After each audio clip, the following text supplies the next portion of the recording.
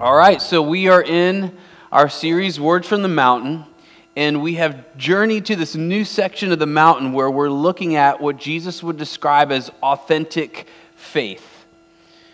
So here's what he's trying to get you to do.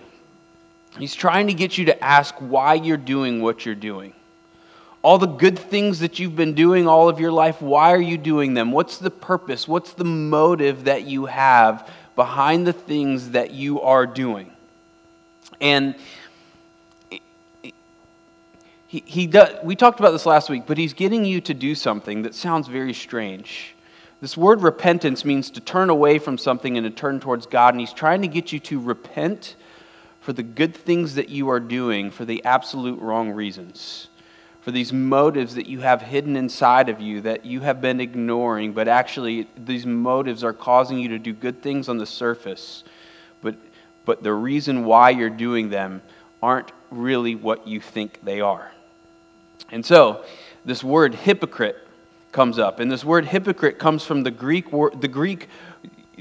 word used for an actor who wore many different masks as he acted out because there wasn't enough actors. So one actor would wear different masks in order to play different parts. And so this idea is that you are in a theater, and if you're being hypocritical, a hypocritical Christian, or maybe not a Christian, but maybe you've been playing the role of a Christian. Maybe it's this: you've been wearing this mask, and you've been saying, "Yes, I'm a Christian," but the real reason you're doing the things that you're doing is because you want some glory. You're seeking to build your own kingdom. You're just wanting people around you to just think that you're great. You just want some value added to your life. You want people to think you're worthy of something. And so what you do is you take these good things that you could possibly be doing, whatever it might be. In this case today, it's prayer. And you're using those things, or those good things, to build up your own kingdom and to add some value and to add some worth to you so people will look at you and they'll think that you're great. And here's the thing. So God has put these desires for glory, for kingdom, and for value and for worth in you. Only they are there to drive you to Him, to His glory, and to His kingdom, and for you to find your value and your worth in Christ.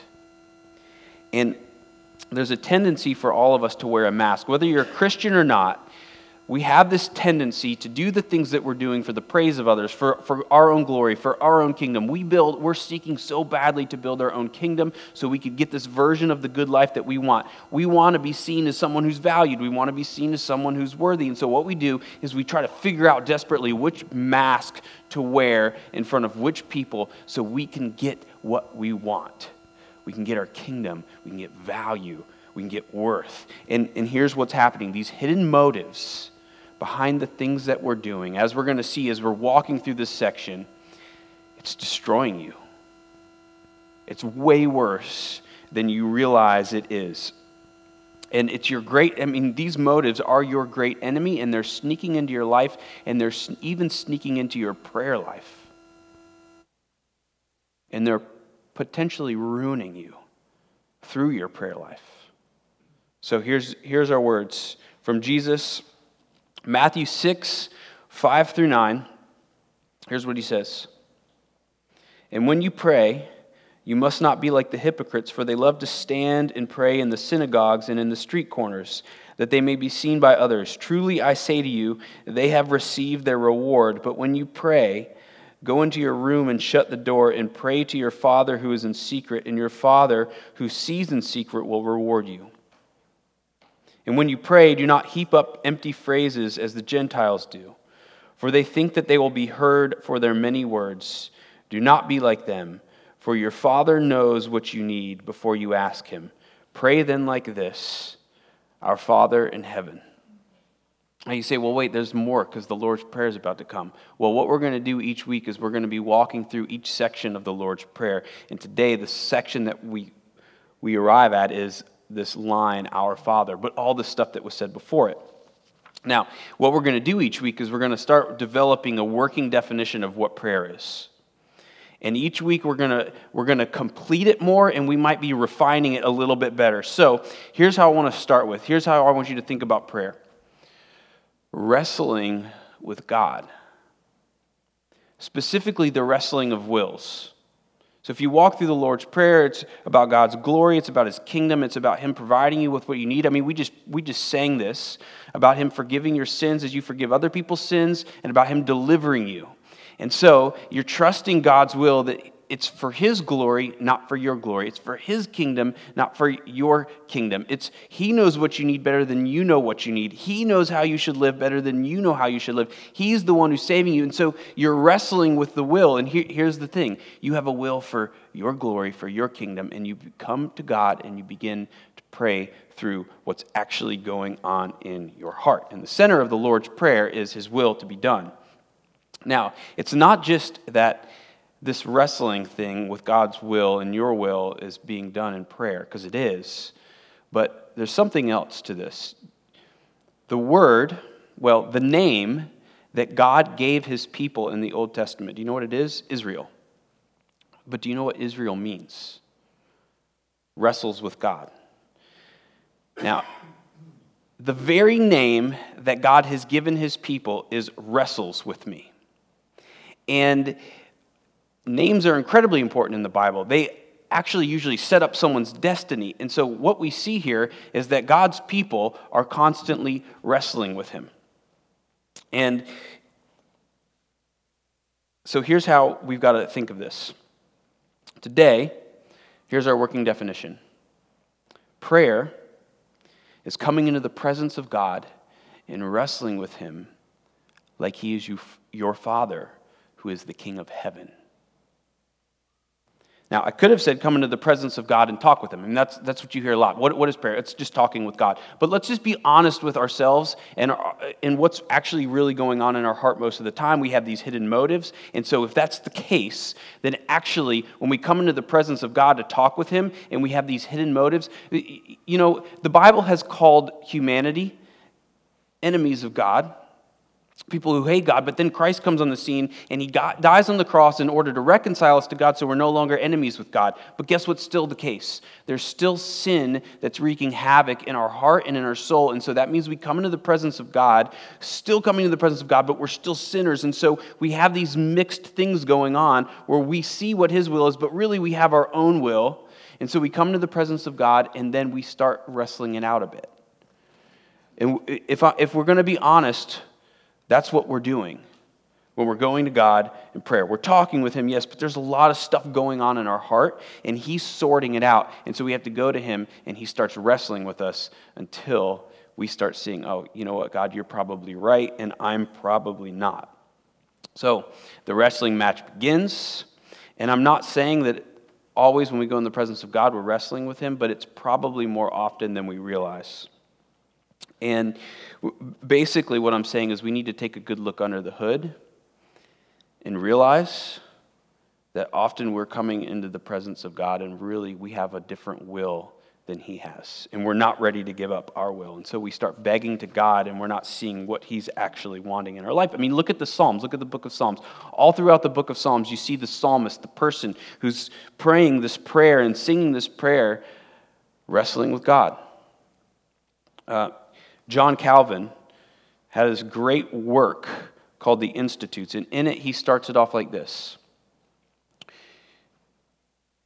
In order to know God, you have to know yourself, and in order to know yourself, you have to know God. And if that's the case, then you have to understand that because we have this tendency within us to be against God, that we're going to be against His will, and so even when we're coming into the presence of God in our prayers, there's a part of us that's against what He wants for our life, and so we come against God, and that's the place in prayer where God begins to win us over to His will over time. Continuing to go to God in prayer, realizing that He probably has a will that's different than ours, and so over time He begins to massage us in such a way that we give over to His will. And we come to the realization that it's not only that God loves us more than we love ourselves, it's that He died for us while we were still sinners, and if that's the case, we can trust Him. And He's the King of heaven, so He's wise So we want to give ourselves over to his will. So start saying this to yourself and to God. Okay, God, I don't want your will, but I want to learn to trust you. So help me do that. And you go and you wrestle it out with him. And he's inviting you to do that. He says in Isaiah 1:18, he says, come and let's reason this out. And so sometimes you're going to go to God as your father, who's the king, and you're going to wrestle it out, and he's going to reason with you. And you're going to ask why, and maybe something will make sense to you. Sometimes that won't happen. When you look at the book of Job, Job keeps asking God, why? And God essentially says, Job, just stop asking the question and trust me. And so sometimes you're going to ask why, and you're not going to get an answer. So you probably should be prepared for both. And you got to go to God's word as well to understand it too. So prayer is coming into the presence of God and wrestling with him like he is your father. Now, our verses are telling us that our tendency is to not do it this way. But here's our tendency. We come into the presence of people publicly, and we pray in such a way that we are wrestling with the people that we're praying in front of. Now, what do I mean by that? Well, if you're praying with ulterior motives, then you're praying for yourself. You're praying for your kingdom. You're praying for your glory. You're praying to be seen and to get some attention and praise from others, and you do that. And as you do that, you're wrestling with people over what? Your glory that you want to take. You want them to glorify you. You want their praise. You want them to think that you're wonderful and that you're awesome. And so a wrestling match begins not with God, but with people, and you become an actor in a play, doing what it takes to get the glory that you want from people. So we don't wrestle with God there. We're wrestling with people to get our kingdom. Now, that's not real prayer. That's fake prayer.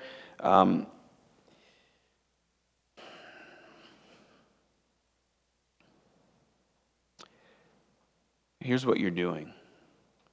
You're robbing from God what is due to him. Our world is meant to be a theater of God's glory. And when we pray in such a way where we're insecure about how people see us, when we pray in such a way that we want people to see how great of a prayer we are, instead of praying in the theater of God's glory, we change the name of the theater and we put our own name on it. And when the curtain is pulled back, the glory of God is not seen, but you are seen. And what happens is that's destroying you, and it's destroying the world. And don't think that you're not praying in these ways. When you're praying in front of people, you're wondering how they're thinking about your prayer. It's becoming about you and not about God. And it's hurting you, and it's hurting the world. Because why? Why is it hurting you? Why is it hurting the world? Because the thing that you need more than anything else, whether you believe it or not, is God and his glory.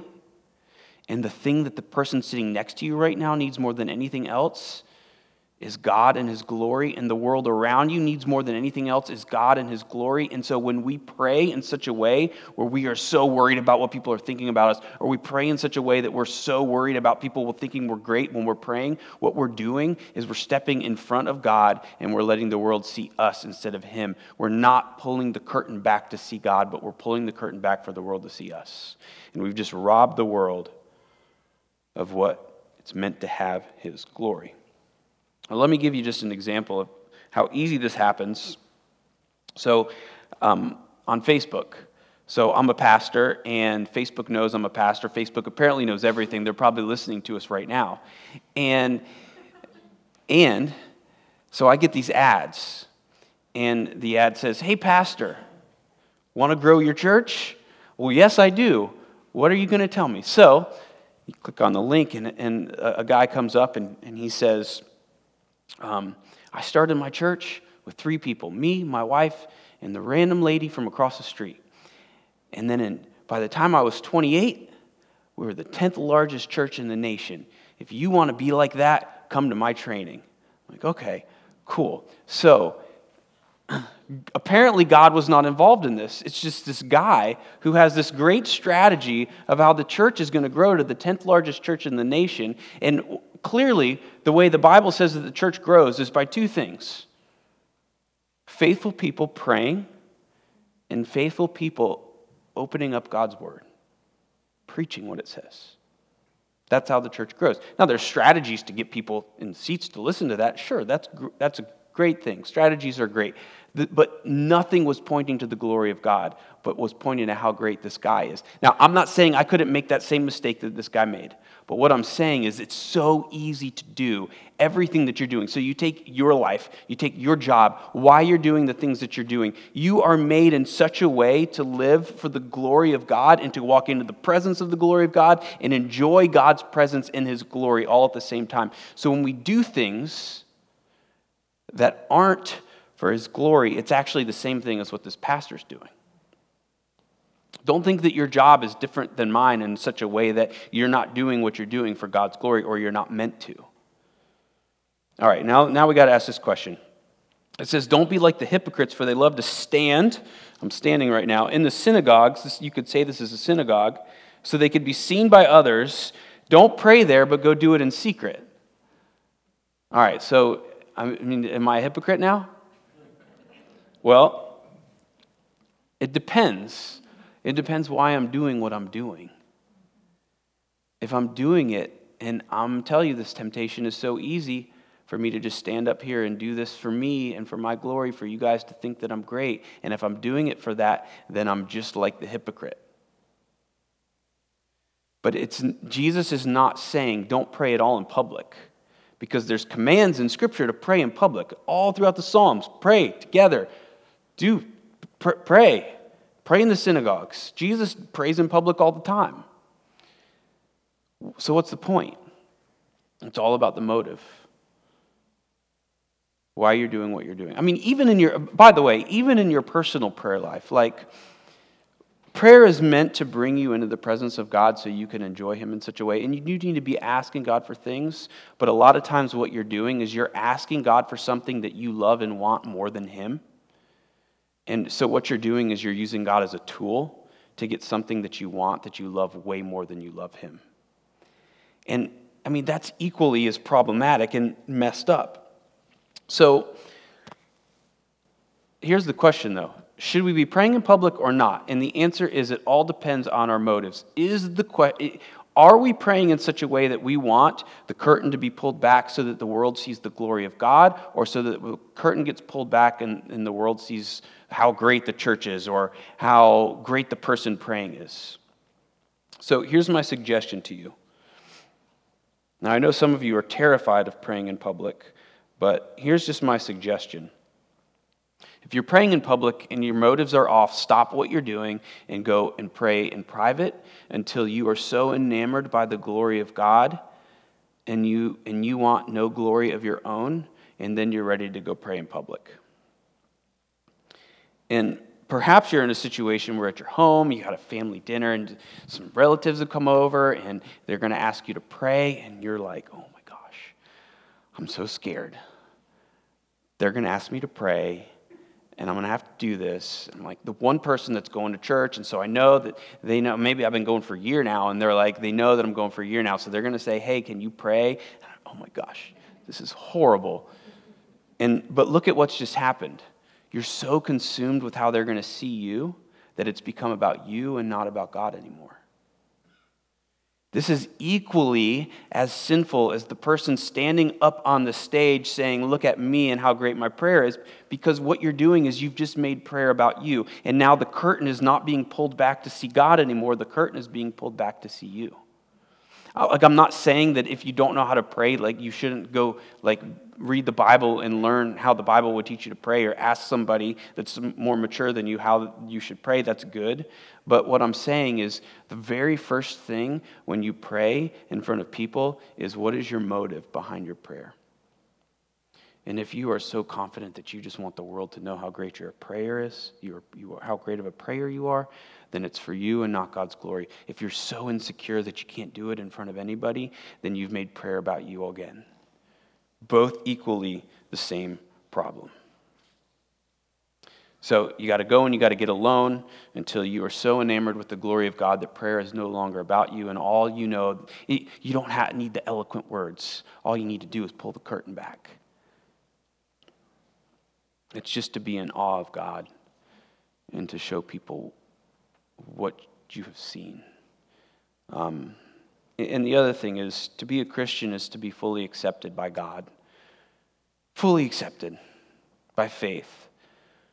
And that means that the one who really matters more than anything else loves you and will not stop loving you and accepts you because of the work of Christ.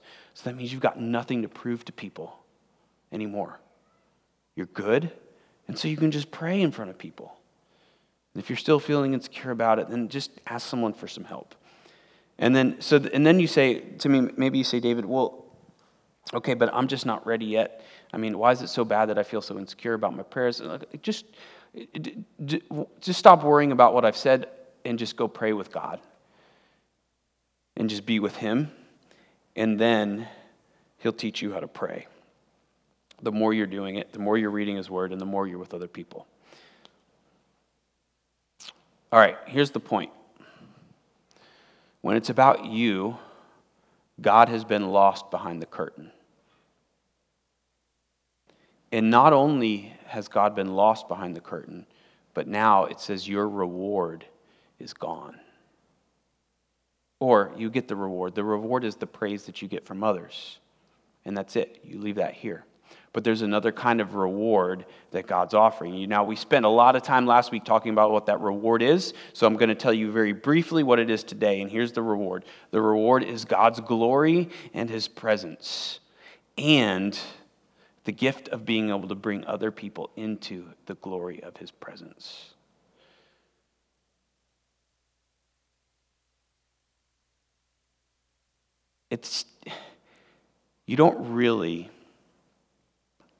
There's a tendency for us to not believe that the glory of God is so great. We forget about it, we ignore Him, and then we enter into His presence, and we have these moments, these glimmers where we're experiencing His glory, and then it all makes sense to us again. But here's the reward. Not just His glory and His presence, but there's something added to it. It's the reward of getting to bring other people into His glory and His presence. And that's exactly what prayer is. You're advocating for others. You're in between God and others, and you begin to pray, and as you begin to pray, the glory of God is shown. And so you get that reward now, but you get that reward in eternity when you get to be there in eternity and you see people who've been ushered into God's kingdom and into His glory because of the prayers that you've been offered. I'm not saying that you're the Savior, but I'm saying that God will work through His people who are faithful in prayer. So it's a beautiful thing. It's a beautiful reward that you get to be part of. But the main thing is, if you want to pray the right way, with the right motives, you have to know who it is that you're praying to. And He is the King of heaven, who's also your Father. So this phrase, your Father in heaven, is an absolute game changer. And perhaps our problem in prayer is that we need to get to know God a bit better as our Father who's in heaven, who's the King of heaven. See, it's all about the approach. And we don't know how to approach Him, so we don't know how to pray, because we don't really know Him. But so think about this. So if you're in the wild and you see a wolf, you're going to approach that wolf, or not approach the wolf at all, but you're going to approach that wolf very differently if you had to than you would approach a little toy poodle in the puppy store. Because you know something about each one of those animals. So the Bible says, you know what? You need to know something about God. He is your Father in heaven through the work of Christ. So you have to know that about Him in order to approach Him the right way. Now, I've heard stories, so He's the King. You have to know that He's the King. But He's not our Father who is distant from us. Well, that wouldn't make sense. He's not our God who's distant from us.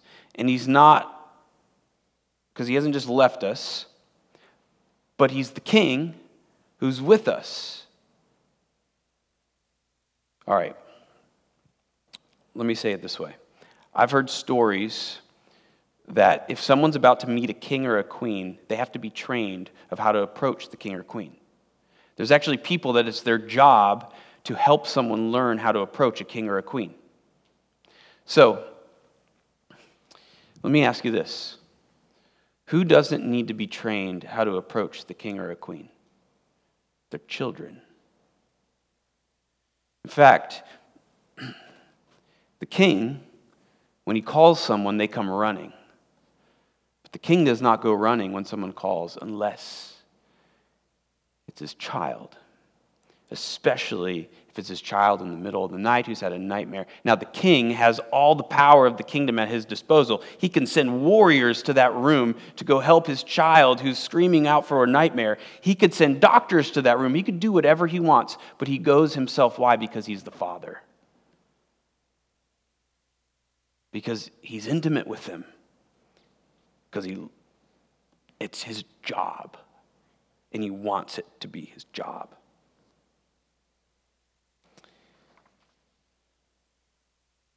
I want to give you two big words that explain this. One is eminence and the other is transcendence. Eminence is all about the unmatched glory, the cosmic glory of God. He's the one who created all the world. That's God. It's him. Transcendence means he's with us. So he is the Father who is also the King. But not just the Father, he's your Father who's also the King. And he wants to spend some time with you.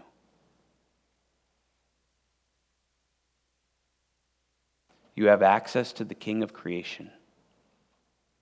And he will come running to you, and he longs for you to call out to him, not because he needs you to call out to him, but because he loves you and he wants to be with you.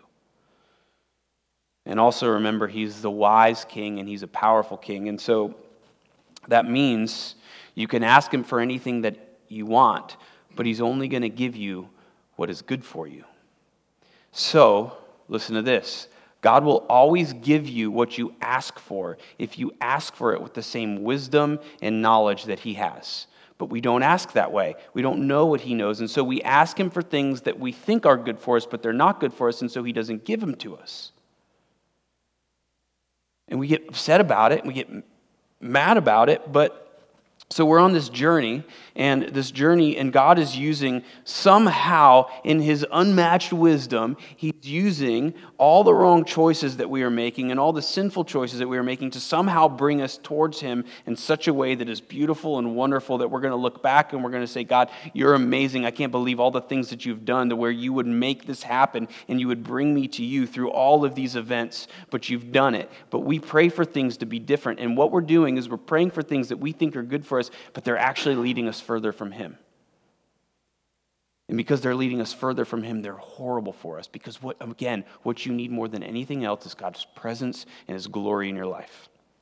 And so they're leading us further from him. But somehow he's led us to him perfectly in our own imperfect way. He has perfectly led us to him. You can ask him for anything, knowing that if he doesn't give it to you, that he knows something that you don't. And if you say, that's a cop-out. Well, think about it like this. If your child picks up a knife and says, Daddy, let's dance together. And then you say, well, child, with all my unmatched wisdom, I will grant you your request. Let's dance. You say, no, I'll sure, let's dance. Put the knife down. But you're not giving me what I want. I know the life that I want. I know the life that I need. I know the life that's good for me. And the life that I want for me is to dance with knives. And the father says, well, no, I'm not going to let you do that. And then you say, well, why don't you love me? And could it be that all of your requests from God right now are requests like that would be the same as you dancing with knives, and you don't realize it? So we're mad at God for it.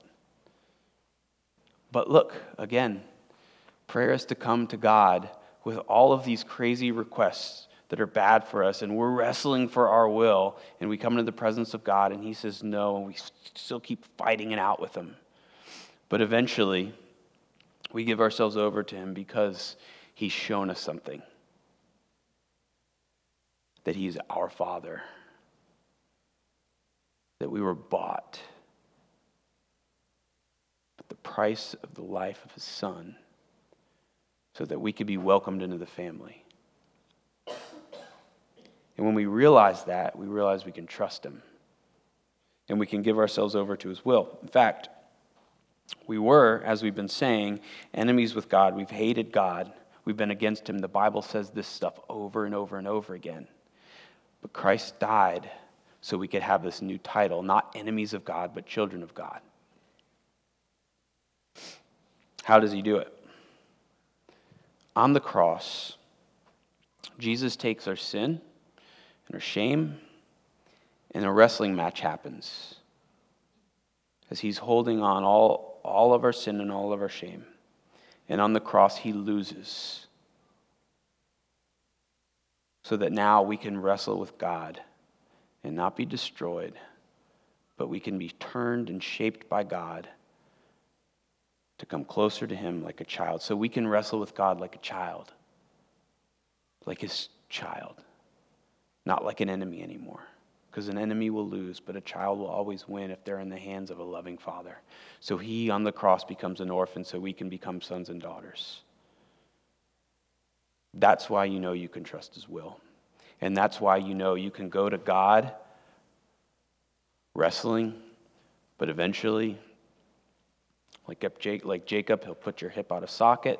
Eventually he'll do something, though, in such a way that'll finally make you realize that he knows what's best for you and he loves you.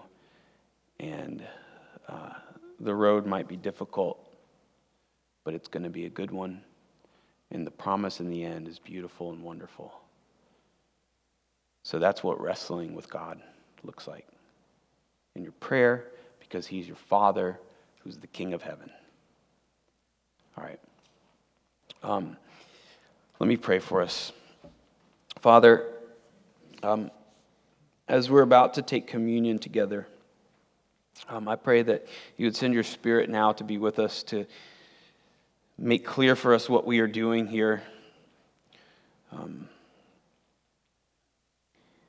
God, I pray that we would learn to come to you like children who have all these wants and these desires, and we're like our kids. We're pretty crazy in what we're asking you, and you just kind of smile at us in these crazy requests, and yet you welcome them like we welcome them from our kids, and we pray, God, that you would give us the trust and the faith in you that we can say, God, whatever you give us, we know it's good and from you, and that we can trust even the waves that come into our life, that we could learn to kiss them because those waves are driving us to you. And God, we pray all of this in Jesus' name, amen.